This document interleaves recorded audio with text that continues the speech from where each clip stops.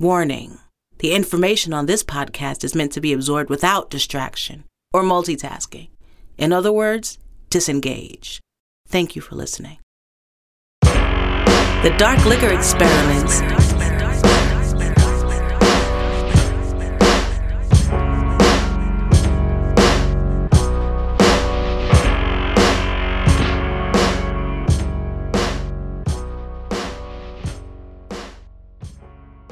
Be cool about it. The garage led to the back of the lobby. Justin looked up the text with the code to make the elevator work and hit the keys. The 6th floor was black leather wallpaper, intimate bar lighting, plush carpet, and furniture designed in Holstein hide and steel. At 626 knocking, Justin realized the music was even worse than he'd imagined. The dull, monotonous drone of dubstep was back there, pillaging. This was the very sound system he had helped install. The same as the system in the downtown condo, the Hillcrest place, and the Miramar home. The house in PB, however, was installed by a professional. Justin banged. He texted. He called. Come on, Patrick. Patrick, son of accountant Tom Schilling. No answer. He left to see if those chairs were as comfortable as they looked. Why am I even here? Justin Wilkins, clean cut, fair skin, and fine features. With toothless smiles, he deflected weary slants from tenants. They replied with fake cordial nods that said, "What are you doing here?" Leaning on the door backward, Justin pounded the flat of his heel into it. The latch came undone and the door opened. Just a crack. Justin pushed it inward to see a thin girl slinking away down the hall. His ears were assaulted by robotic jargon. Justin stepped over the folded body laid on the hall floor. The guy's phone bright, lit, and scrolling. His thumb was alive, if not anything else. Big rooms on each side. Faux rustic art and the ridiculous music throwing jabs at Justin's head. Patrick's dad paid to have the place soundproofed, so as not to be bothered by the upstairs children who ran everywhere they went. "What do you need to be that fast? You're 5, Tom had said that day, and Justin genuinely laughed. A first-rate B movie screen couldn't escape these walls. In the semi-dark apartment, lethargic stick figures crossed in front of him. At the end of the hall was the living room. About 20 kids milled around, their heads nodding, avoiding direct eye contact with each other. No one even saw Justin. The TV played a grainy video of dark-clad figures sneaking up the stairwell, holding tote bags, laughing, and horseplaying. Like the Sesame Street game, 2 of these people not only did not belong here, but seemed from another dimension. One was a shabbily dressed, skeletal-faced black woman in her 50s, with a brassy long wig. The other was a thin skater rat, board shorts, a Sublime shirt, and a Partridge Family afro. On the counter was something he had never seen before in this place: groceries. The Jimbo's receipt was a yard long, totaling $329. A lanky brown-haired girl caught in a slow-motion sequence wandered in. She dialed the burner on the stove and watched the red rings brighten. She raked her fingers down through her hair, pulled out a stray lock, and sniffed at the split ends. Hey, you seen Patrick? Patrick! With her thumb, she pointed to the patio. Out there, I think. Fuck. She grumbled, holding her hair back to lean in and light the cigarette, then slid away, leaving the burner on. Justin walked to the terrace that was in the corner of the building just off the living room. It was a small fenced-in triangle. He could see Patrick through the screen-like blinds. A roundy-faced Auburn girl had Patrick's stiffy in one hand and was YouTubing down the whitewater rapids of makeup tutorials with the other. Yo, man, I'll be in the kitchen. It took Patrick 5 more minutes to get it together or get a nut before he game show host jogged into the kitchen. Wearing stocking-tight jeans fitted with the perfect calculation of droop, a $120 threadbare t-shirt, and new Jordans that didn't come out until next year. Patrick's grizzly pelt hair, cut and styled yesterday, had the lift and hold of an anime character. "What's cracking, homie?" Here, man. I gotta get out of here. "Whoa, hold up. What kind is it?" Justin handed him 2 medicine bottles. Justin had nearly forgotten that every new strain of weed had to have a name. It gave the seller something to brag about and the user something to lie about. This shit right here, it's called Obamacare. Takes all your worries away. Makes you more articulate. Oh, shit, motherfucking Obamacare. Patrick brought the bottles to his face and cracked the seal. Shit smells good, too. Yo, come on, man. My girl's waiting in the car. What's the rush, bro? I thought, you and me, like old times, we hang out a bit, hang out. That's 2/8 you owe me. $150. Ah, dude, I don't have any cash on me, bro. The fuck you call me over here for then? Patrick called out to the rooms. Does anybody have any cash? Oh my gosh. What? Cash? Bro, I got you. What's $100 between friends, huh? 150. Well, what is that they're watching out there? So we snuck in the staircase, dressed ninja style, and had a food fight on the 4th floor. Then we ditched our outfits in a blind spot and came up here on the elevator in our regular clothes. Justin shook his head, tightening his jaw so as not to have a judgy fuck face. What's that old lady doing here? Shaggy and Beyonce are going uptown to Pound Town, if you know what I mean. Some androgynous being said it was filling up a cup with ice from the freezer. Leon, why are you talking right now? Patrick said, settling the gender dispute in Justin's mind.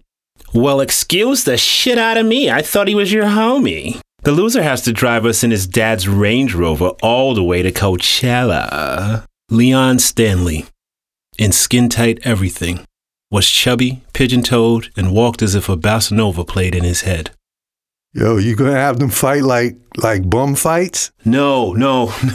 And they're not bums. The correct term is homeless. So it's like different. It's like a social experiment. No, it's not. It's bus stop. Oh my God, Patrick, lie much? Bus stop? Where have you been? This game is so old. They flip a coin, see who goes first. We time it, and whoever skeets first is the winner. Hence, bus stop. Leon, dude, what the fuck? Applause rang out, and Justin leaned over to see the final contestant stumble in. This guy was a porky Mexican with a perpetual smile. He was Paleolithic Harry, wearing long board shorts and an oversized black tee that read, "That's nice, hun. Now go make me a sandwich." Wow. And you're gonna record it all too, huh? Nobody's recording anything. It's strictly semi-professional. The fuck out of here, Pat. Why are you lying? It's gonna be like 8 different angles of that shit posted. Justin looked Patrick in the eye. What are you doing, man? Who are these people? Patrick looked away. These are my friends, man. Come on, Jay. Just be cool about it. Chill out. We're all going to Coachella together. It's just a little fun. And we got prizes. The winner gets $50, a debit card, some 40s, like a reward. No. Fuck that. I'm not cool with it. It's fucking dehumanizing. No part of that shit is right. Hold on. Who the fuck are you to come down here judging me? Put the parking brake on. Is your dope dealer getting all sanctimonious on us? Justin elbowed past Patrick into the living room.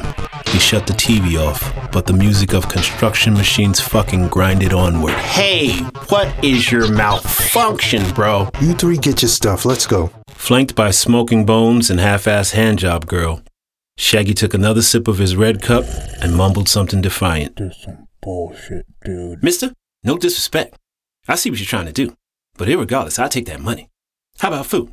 There's food here. There's some good food here. The woman got up, put 4 beers in a canvas grocery bag, and stood by Justin. Oh, fuck you. Who are you? Chicago PD SUV? Leon stood, waving a finger and bobbling his head. Shaggy's staying. Right, Shags? Shags? The group started to chant. Shaggy, Shaggy, Shaggy, and all Shaggy. Yeah, fuck, bro, Puerco said. It's none of your business, is it, eh? The kids all cheered and gave the Latin caveman high fives. Justin shook his head and stood there scowling. You are fucking up my high right now, my nig.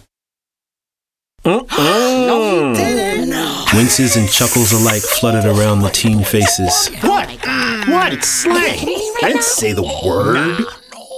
Listen, fuck Stephen Curry here. Leon was a bobbling head again. You can just go back to the hood with that Captain Save-A-Ho shit. Justin didn't hear any of that. He was rushing Patrick with his elbow cocked back and fist balled. He followed through with a left cross that landed square on the hinge of Patrick's jaw. The punch knocked him back against the entertainment unit. He went down crashing through the glass coffee table. Patrick laid there moaning. The room was silent, except for the repetitive vocals of the song in the background. Justin flexed his fingers, opening them slowly, but the pain in his knuckles was more like a numbness, a yearning to do a thing. The punch itself, however, was never launched. The scene simply played out in his mind. In real time, Leon was rambling, cha-cha-chaing all around the room, and Pat was pleading, "Come on, bro, it's me here." Justin drifted through time, away in his head. He envisioned the scene, a courtroom downtown, high looming walls, bailiff bookends standing guard, and the giant flagpole leaning in the corner in all of its candy-caned glory. The kids were all cleaned up, dripping with preppy innocence. Patrick sat on the stand with his jaw wired shut, mumbling. I don't know what came over him, Ron. I thought we were friends. He saw the prosecutor in her pencil skirt and silken blouse, reading off charges in legalese, and himself standing there confused, only understanding the word assault. Again, his mind jumped. It was last year, in Texas, his uncle pointing the fiery end of a cigar at him as they pulled out of the Chevron. "Sometimes it's best to just walk away. White people fight with lawyers, boy. Shit, you think the law's gonna be on our side or that man with the money?" The phone buzzing in his pocket brought him back to reality. Latchman was putting her 2 cents in. On the screen, Latchman Neelam, Bollywood beautiful and hip-hop chic. Wavy bronzed hair, a honey-dipped complexion, hazel eyes, and a beak of a Hindi nose. A full sentence of red-faced emojis floated across her photo. Justin grabbed hold of Patrick's pant leg and ripped the pocket open like a bag of chips. He picked up the 2 pill cases of Obamacare, walked over to the stereo and pressed a series of 5 buttons. The room was silenced. Justin closed his eyes and took a deep breath. "Dude," Shaggy groaned, raising his cup in protest. The first person that says something, I'm punching them dead in their fucking mouth. Leon covered his gaping mouth with both hands and the silence stood. Justin looked toward Beyonce. She took 2 cigarettes off the table and put them behind her ear. She put a Red Bull in her back pocket and finally forced a barrel of cheese balls into her bag. "See ya, Mickey," she said to Shaggy. Shaggy raised his cup in toast and took a big gulp. In the hallway, Justin was too angry to wait around for an elevator. He pushed open the stairwell door. There were eggs splattered all over the walls. The elevator dinged, and he turned back toward it. Beyonce trailed in his wake. In the lobby, he gave the woman $23. She hid her money in her sock and gathered her things, mumbling a little song about what she was going to buy. You want a little nugget? Sure do. God bless, God bless. Disguised for the cameras by a handshake, he handed her some herb. Beyonce's eyes moistened. She sat the bags down. "Can I give you a hug?" No worries. Justin opened his arms. They hugged for a few seconds. The woman sniffed back tears. With her chest inflated and head held high, she spun, kicked open the back door, and disappeared into the night. Looking at himself in the lobby mirror, Justin appeared child-sized, centered on the grand leather sofa. His finger river danced on the screen before he had even formulated what he was going to do. Scrolling through his photos, going back years in less than a minute, he retrieved a screenshot. He tapped his Instagram icon and hit post. The site gave him an upload successful thumbs up. Sliding behind the wheel of the truck, he sighed heavy. "What took you so long?" Latchman asked. Fucking rich kids. Their time's always more important than yours. "Don't put me in a category with that prick up there." Baby girl, that's not what I meant. "I told you to stop effing with him." "Well, what happened?" It was just not cool. But you don't want to hear about it. What do you want to eat? In the virtual world, kids were mainlining information like it was the best dope ever created by man. In the center of all that traffic, on multiple timelines, was Justin's post. It was a photo of Patrick Schilling. Pimply face, braces, crooked teeth, and glasses.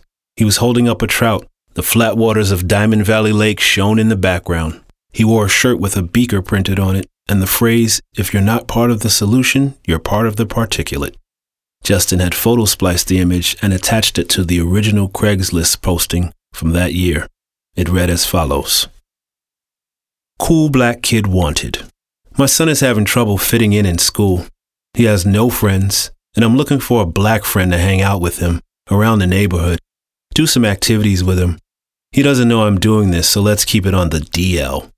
I really think this will help him look tough, or at least seem cool. Pays $20 an hour, plus expenses, pizza, movies, etc. Serious inquiries only. The Dark Liquor Experiments are the short stories of Brian Fleming. Sound design by Earl Blaze.